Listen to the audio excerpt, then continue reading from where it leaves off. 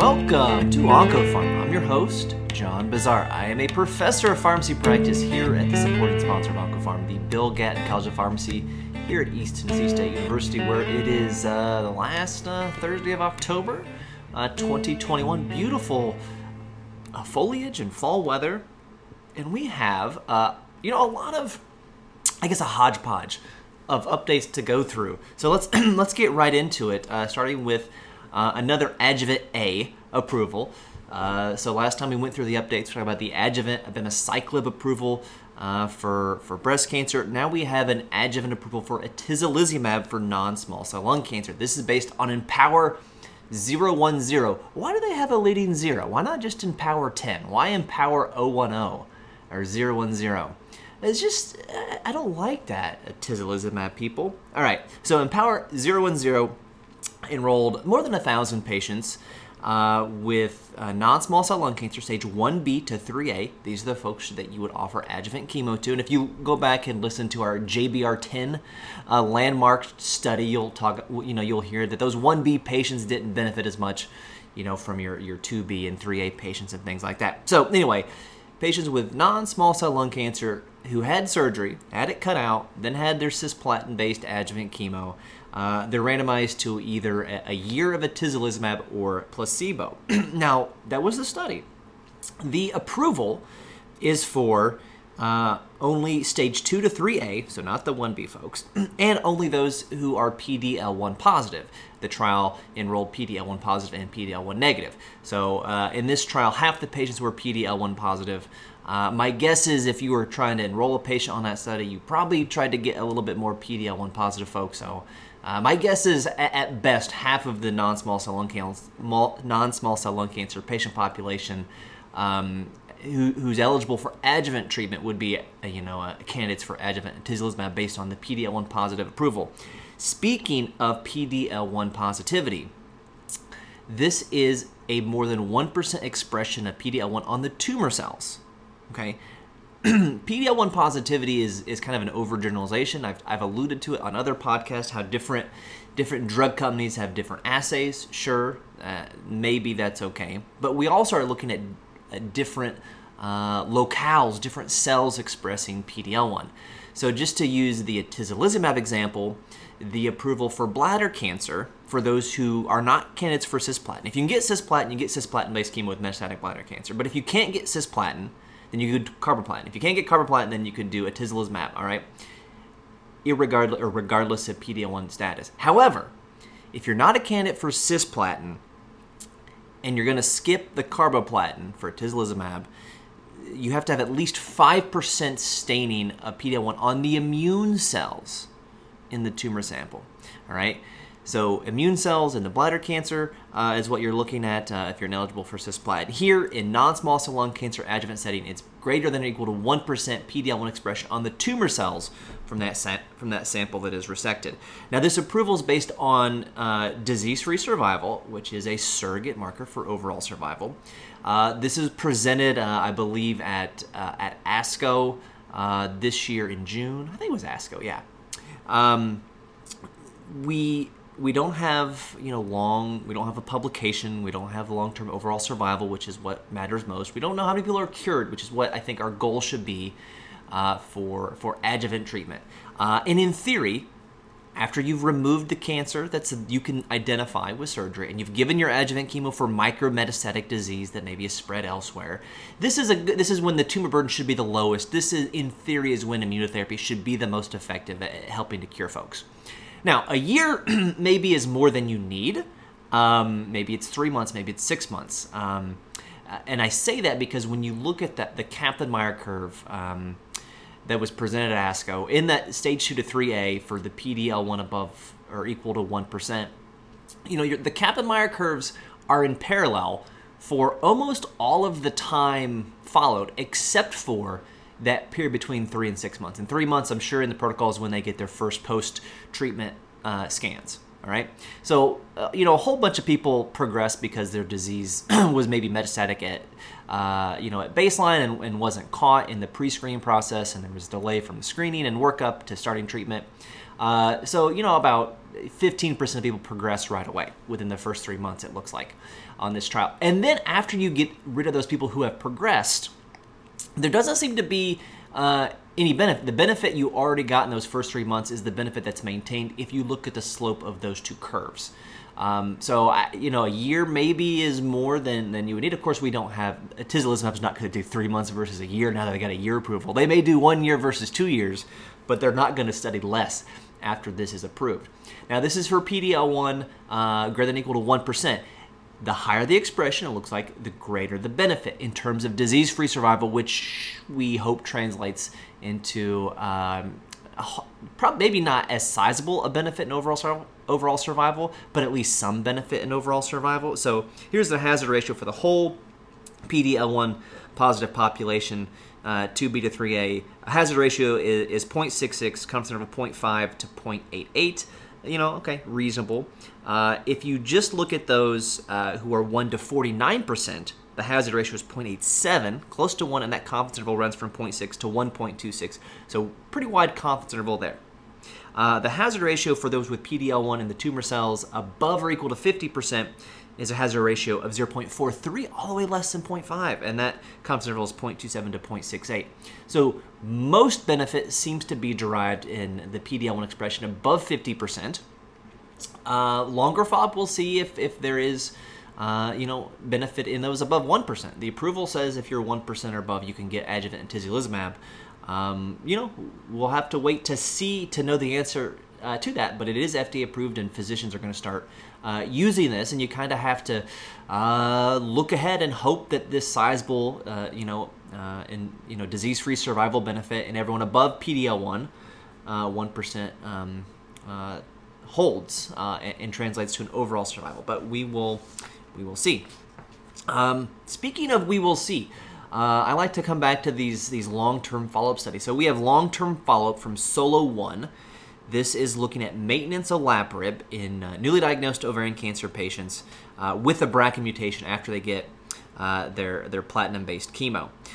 So olaparib was approved in December of 2018, actually December 19th. So the pod on this approval probably was early January of 2019, if I had to guess. We're coming up on the 4-year anniversary of OncoPharm pod. Pause for applause. So this is the 5-year follow-up. Looking at this, and we know there's a sizable progression-free survival benefit here in maintenance for olaparib. I will say this: 5-year follow-up, if your overall survival data is still immature, it doesn't make me think there's a huge benefit in overall survival for your study. It's a median follow-up of 4.5 to 5 years in each group. 27% of people had died in olaparib, which is lower than the 40% who died in placebo. So it is trending towards an overall survival benefit. The reason I want to bring this up, and this is olaparib for 2 years as maintenance. We have seen there's a clear safety signal of myelodysplastic syndrome and AML with long-term PARP inhibitor use, like olaparib. I'll have to tweet this out. There's a study done by the group who works with Vinay Prasad, who does the Plenary Session podcast, which is only a Twitter account this podcast account follows, and they looked at some work of some imbalance in censoring between arms, and they do a nice job kind of hypothesizing why there may be imbalances. There are some significant imbalances in censoring in this arm. So censoring means we stop following that person in the Kaplan-Meier curve. Like every time, if you look at a progression-free survival curve, which is what they're talking about in this particular study, the line goes down, somebody progressed, they died, or they were censored, meaning they haven't gone for 3 years yet, so at 2.5 years we censor them because that's where they are in their treatment. Or they're lost to follow-up, or they come off study or something like that. And one of the things they hypothesize is that if you have a lot of censoring late in a study in the experimental arm, you might miss some long-term toxicity. Now, this is a study that's randomized 2 to 1, so for every one person on placebo, 2 people are on olaparib. So you would expect the censoring to be twice as common in the olaparib arm as the placebo arm. They should be proportional. What you see is censoring that is 4 times as common in the olaparib arm as the study goes on than in the placebo arm, which would tell me that you might not be able to pick up an increase in MDS or AML safety signal in these patients. And I say that because that's like the last line of their abstract is no additional case of myelodysplastic syndrome or AML were reported since primary data cutoff, which means there's some follow-up that is not contained in this analysis. So, if they do get, if people on olaparib maintenance in this setting do get MDS or they do get AML, they're probably going to have a poor outcome, and that will show up in the overall survival analysis, which I guess we'll wait for the 6, 7, 8 year follow-up for that. Although good news, I mean, these patients are still doing well, BRCA mutated whether they got olaparib or not in this study. A little bit better with olaparib, it appears still. So, still waiting though for those overall survival data. All right, now on to some smaller potatoes. These are all published in Lancet Oncology in the last couple of weeks. So the CONFIRM trial. This is nivolumab versus placebo in malignant mesothelioma in patients after they receive platinum plus pemetrexed. There's an efficacy signal for overall survival here with nivolumab, something a lot of folks maybe thought was coming. So you see those mesothelioma patients after platinum pemetrexed, nivolumab represents a good option. Moving on to metastatic biliary tract cancer. So in this space, we have a pretty clear first-line chemotherapy regimen in gemcitabine and cisplatin. After Gem-Cis, in metastatic cholangiocarcinoma or gallbladder or whatever, biliary tract cancer, we don't have a preferred second-line option. You could do a FOLFOX, you could do a CAPOX, you could do a Gem-CAPE, you could do a Gem-OX. You could do single agent of either of those, and we don't have really good head-to-head comparisons. So enter NIFTY, which has an adequate trial design of liposomal irinotecan plus 5-FU leucovorin versus 5-FU leucovorin, and shows a progression-free survival benefit favoring liposomal irinotecan 5-FU. And that's... Advanced biliary tract cancer is not a good disease. These folks don't do well. If there's really going to be impact from a drug and overall survival, you should be able to see it. But this will probably, in our favorite guidelines, become, maybe the preferred 2A recommendation because we do have a head-to-head comparison recently here in this study. This is a phase 2B study, so it's still not a phase 3 study. So we probably would not be able to see overall survival with that. Without a phase 3 study. At times on this podcast, we've talked about the role of cyclin-dependent CDK4/6 inhibitors in metastatic breast cancer, and how some of the studies with crossover and differences in pre versus post-menopausal, how they haven't consistently shown an overall survival benefit in that setting, although they very obvious impact on the progression of the disease. So FDA recently published a composite study, basically, sort of like a meta-analysis, where a pooled analysis, they call it, of the CDK4/6 inhibitors, suggesting overall survival benefit. Not anything newsworthy there, so why don't I talk about it? I don't know. Just to point out that FDA does these things, and that does go into maybe a decision about why a drug that shows a PFS benefit and doesn't show an overall survival benefit, if you see consistent benefits by class, the FDA may use that in their analysis to keep a drug on market.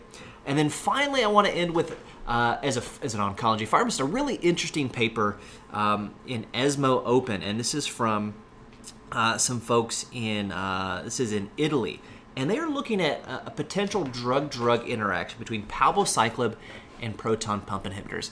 And you might think, PPIs interact with everything. And when it comes to like dietary nutrients, that seems to be the case. But when it comes to drugs, that's not the case. But a lot of PPIs, because they raise the pH from acidic to basic, they're going to impair the absorption, especially for drugs that are dependent on gastric absorption and are acidic drugs. All right. The way the FDA looks for this potential interaction is they have people take PPIs and they give them one dose of the TKI or the CDK4/6 inhibitor or whatever the oral drug is. So you take a PPI for a week, and then you take the drug, and we compare, not we, but they, the people, them, they're out there. They compare the absorption and the area under the curve, the total bioavailability and the Cmax of the drug with a PPI in people with PPIs versus people without PPIs. And if it's a significant decrease in absorption, they'll say, don't do that. Don't take it with a PPI or an H2 blocker or, a calcium carbonate, Tums, antacid sort of thing. All right, so that's a one-dose study. There are examples with the drug nilotinib, for example, where there's a clear detriment in absorption with nilotinib. There are also at least 2, case control or retrospective cohort studies that look at outcomes of people taking nilotinib with PPIs without, not showing any difference necessarily in CML outcomes. Now, we do really well in treating CML with TKIs. So maybe if you have a little bit of reduced absorption for nilotinib, maybe it doesn't make a difference in CML efficacy. Or maybe just as you take nilotinib twice a day for weeks, you get enough in there, and you the one-time dose doesn't apply. The one-time reduced bioavailability doesn't apply to continual dosing. We don't know. Now back to this study with palbociclib and PPIs. So palbociclib has its bioavailability reduced by a PPI, single dose, by 62% if you take it on an empty stomach. But that bioavailability reduction is only reduced by 13% if you take it with food. So one of the things we tell people taking palbociclib is you should take it with food. That way, if you are taking a PPI, it overcomes that bioavailability. Okay. So this is a small study, about 100 patients, and they're basically looking back at people on palbociclib, metastatic breast cancer. Did they use PPIs or not? 56 in each arm, and what they show is in addition to endocrine therapy, is a sizable progression-free survival variance between those who were not taking PPIs and those that were. There could be many reasons for this imbalance. I guess the exciting one would be that there is a big drug-drug interaction with PPIs and palbociclib. Could be.